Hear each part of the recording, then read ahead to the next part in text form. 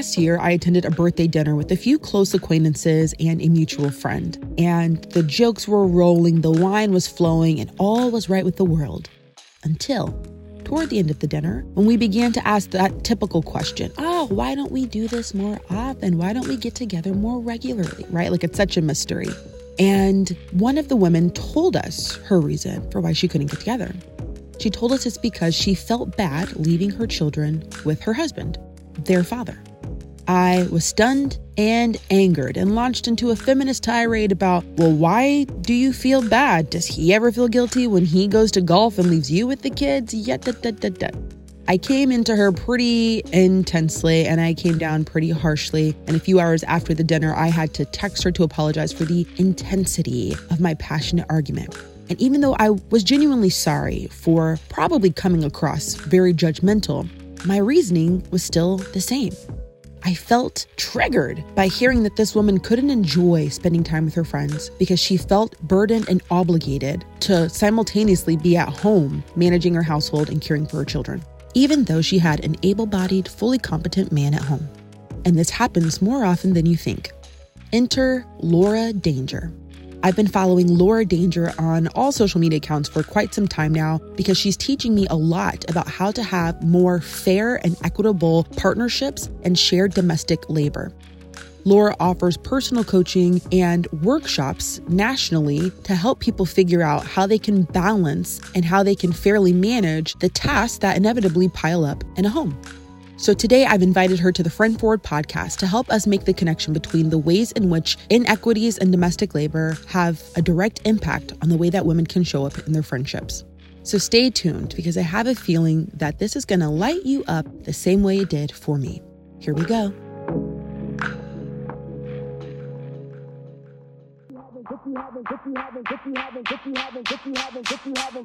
This is Friend Forward, the podcast. And if you're having girl problems, I got you. I'm your host, Danielle Beyer-Jackson, a friendship coach, speaker, and author. And when it comes to the joys, complexities, and misconceptions surrounding female friendship, I am here to help you through it. I'm so excited to have you here because when I started following you on TikTok, I was like, oh my God, I'm learning so much. And I started showing the videos to my husband and I'm constantly updating him on the newest video. And so to have a chance to talk to you about your platform is something that's really exciting for me. So thank you so much for taking time to be a guest on the Friend Forward podcast. I'm thrilled to be here. I feel similarly about you. I found you on TikTok and I send your videos to all of my friends and I share it on my social media and everyone is always reacting to it. So relatable and helpful. Yes. Well, look at TikTok, bringing our worlds together. Give it props to TikTok. So why don't you start by telling us who you are and what you do? I talk about domestic labor and the ways that it carries through all different aspects of our life, the way that we value it in our partnerships, and how we can use how we think of domestic labor to really send waves of change everywhere. So yeah, domestic labor is my thing, I'd say. But I think what you do is just so important. And recently I kind of had the revelation of, wait a second, this is directly connected to what I do. And so I thought of you today to have this conversation because so many of the women that I work with are high achieving women. It's not the socially awkward butterfly in the corner. It's high achieving women who do all the things. Their mom, their wife, they are managing the household stuff. They've got a business to run. They do a lot of things. And one of the number one things they cite as a reason they cannot form and maintain friendships is time. And then when we go to, okay, well, what's got your hands tied? Why the limited time? A lot of the things they tend to list are the household duties that overburden them so much, they don't have time for friendships because their obligations are so extensive in the home. Can you talk to me a little bit about the inequities of domestic labor and why this is such a critical conversation? Yeah. So it doesn't matter how much you earn or don't earn.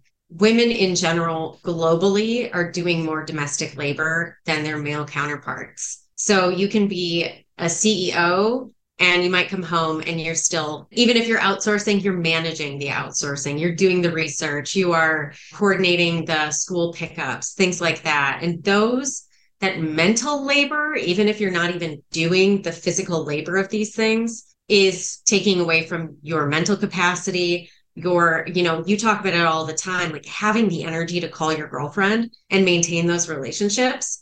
A lot of times we're so burnt out, we just can't even imagine picking up the phone. Like, I'm trying to squeeze in 15 minutes of silence in my day. How can I even think of reaching out to my friend who I miss dearly and who really does fill my cup? So these issues of inequity, they do cross, it doesn't matter if you're in a queer relationship or a cisgendered heterosexual relationship. They really touch us pretty broadly, but a lot of times they're impacting how we move through the world. In my partnership, I had a full-time career outside of the home. I now work from home mostly, but my husband had a full-time career. And still we fell into these roles where something inside of me had me taking on additional labor, despite us fully, at the surface being like, we want an equitable and equal partnership. We just sort of fell into this groove. And a lot of it comes from outside messaging. And, what I do on TikTok is I see the trending videos, the jokes, the things that we have just normalized, and I try to push back on them. So as you mentioned just a couple minutes ago, this idea that it's harder for women to get out the door. And a lot of times there's this joke. So if you're listening, you might have seen this, but it's like the mom doing 30 things to try to get out the door while dad just walks right out. Or even the kids like clamoring for her attention, pulling on her pant leg, and he's just like, see you later. So it's a really common dynamic, and we laugh at this dynamic because it feels very normal without thinking critically about what it's actually costing us. What are some things about, you're in this world that would surprise people to know? I think the latest statistics is that in cis-het partnerships, women are doing 2 to 3 times the amount of domestic labor on average. That's a lot.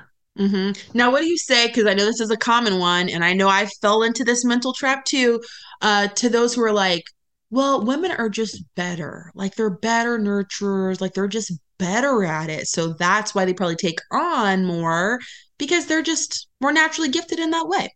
I'm actually reading this amazing book right now called Mother Brain. It's about the neuroscience of parenthood. And I think if we take a critical look at the types of research or the types of books and relationship books that we've been influenced by as a culture, we'll see that there's not a lot of science behind that. Of course, a lot of little girls are gifted baby dolls, while their male counterparts are not, and maybe not as encouraged to take full power at home. If you look around, my husband is incredibly nurturing. He had more experience being an older brother and having young siblings than I had. I had never changed a diaper when we had a baby. So nothing makes a woman more capable of reading a baby book, doing research, participating in parenting groups, taking classes. We all become first-time parents at the same time. So we have an equal opportunity to step into our work.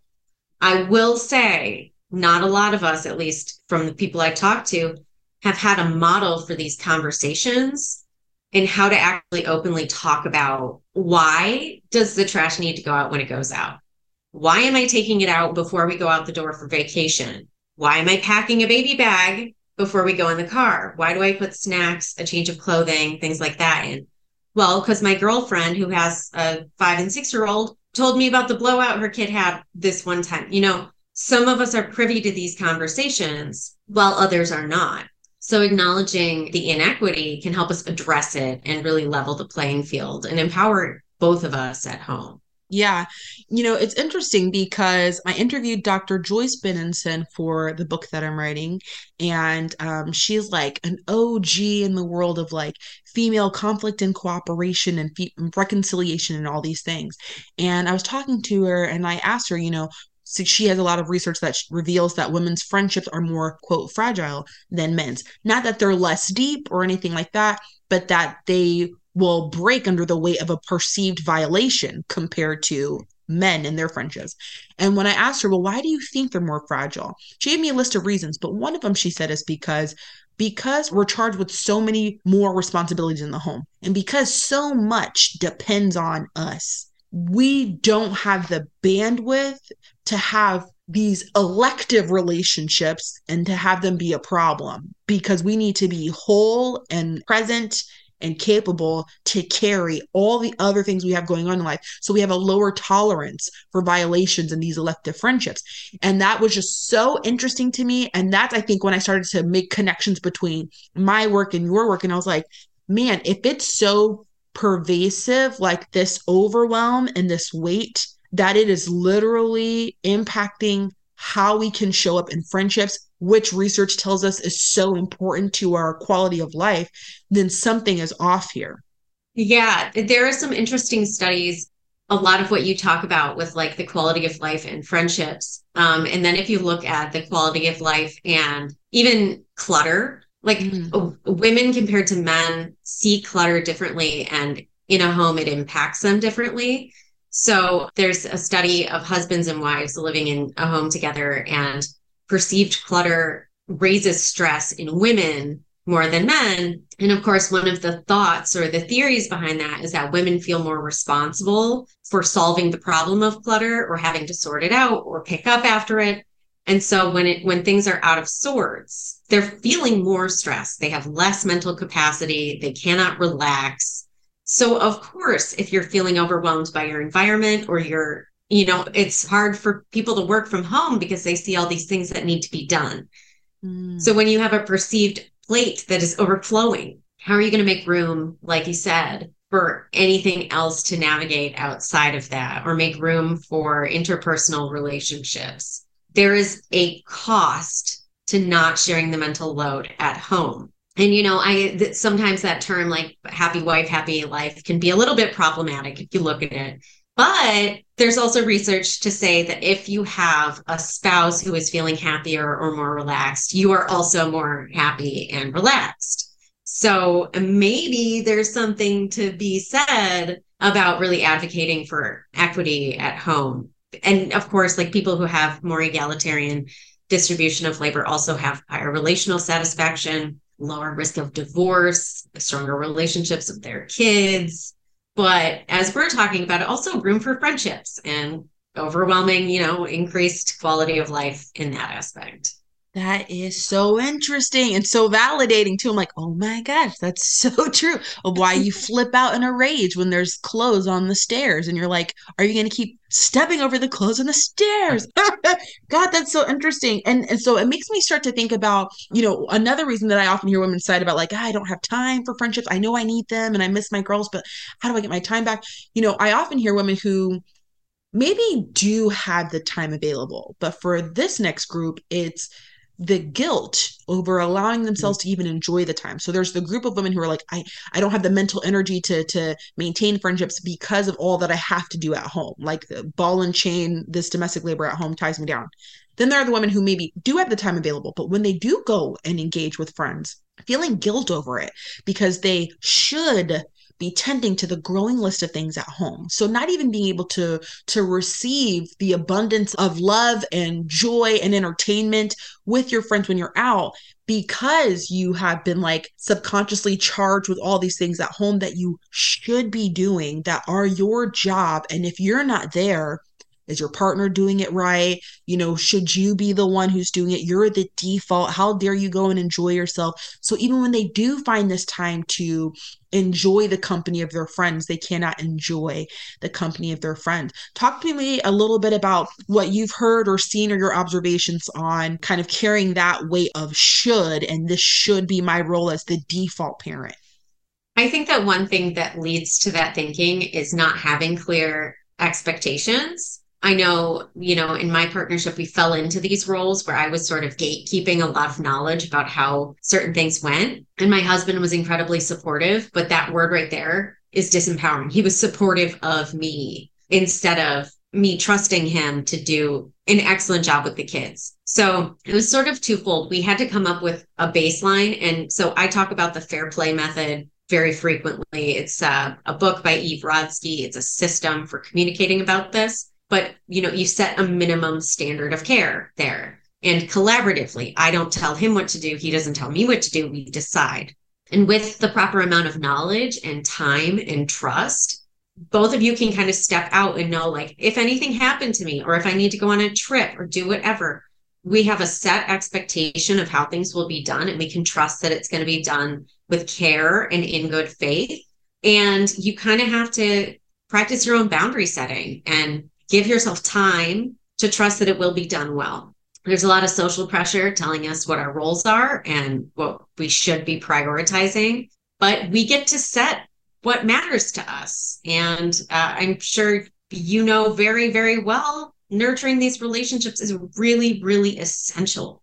Yeah. And, I'm thinking here about, in this moment, about women on both sides. So, naturally I'm thinking first top of mind is the mom who feels so tied down by all the things she has to do at home. And even if she's not a mom, just things, the chores of the household falling to her, even if she's a childless family, the household stuff falling to her. So I'm thinking of her, but I'm also thinking about the woman who is not partnered and maybe doesn't have kids, but she has friends who are in these positions, and how it impacts her relationship with those friends. So if her friend is chained to these quote unquote demands and expectations, she is less available. She is less engaged. She has less time. And what's interesting is I often see the fallout of that play on social media when women are uploading different videos talking about, oh, my friend got married and now she doesn't have time.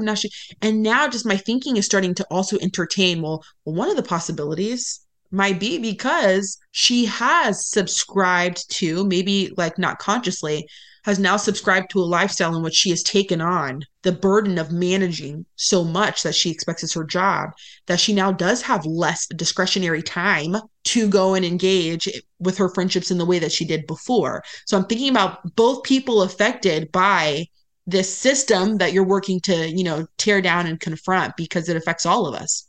Yeah. I think it's complex. And what I really appreciate is that it's more of an open conversation now. So instead of harboring that resentment toward one another, we can really contextualize this as a broader social issue about our priorities. And, instead of saying like, I can't go because my husband's not going to follow the nap schedule and it's just too much work to get out the door, we can work together and be like, okay, well, maybe it's going to be challenging this time, but how can we set you up for success? Like, how can I support you? Or if you're the person having a hard time letting go and getting yourself out the door, thinking about it, like, how can I empower myself to get out the door? How can I empower my partner to really step into their power at home? And if we look at it, we have the chance to change it. If you really resonated with this interview, I want you to look in the show notes to find ways that you can keep up with Laura Danger on socials and see all that she has going on. And you can find the full extended interview in our private group chat. This is our member-only space where we go a little bit deeper in our conversations about friendship and where I share exclusive resources. That's at betterfemalefriendships.com/group chat. I hope that you decide to become a member today. As your new official friendship coach, here's your homework. Listen closely. It's a 2-part question this week. First, I want you to think about where and how you've downloaded messages that a lot of the domestic labor should fall to you. Whether it's cooking, cleaning, or caring for the kids, where have you learned the message that you should be the default person to manage those things? And how has that message been continually reinforced either in your home or in your mind on social media? How has that been reinforced? Perhaps it's even with people in your social network who tell you that that's the way things ought to be. And the second question is to think about the ways in which subscribing to these ideals has negatively impacted your friendships. How has it impacted the way that you can show up, or the physical, mental, and emotional reserves that you have to even engage with these kinds of platonic relationships? If this is something that especially resonates with you, we'd love to keep the conversation going on Instagram at FriendForward, or you can visit us anytime at betterfemalefriendships.com. Until then, you know that I'll be right here rooting for you always on your ongoing journey toward better female friendships. Until next time.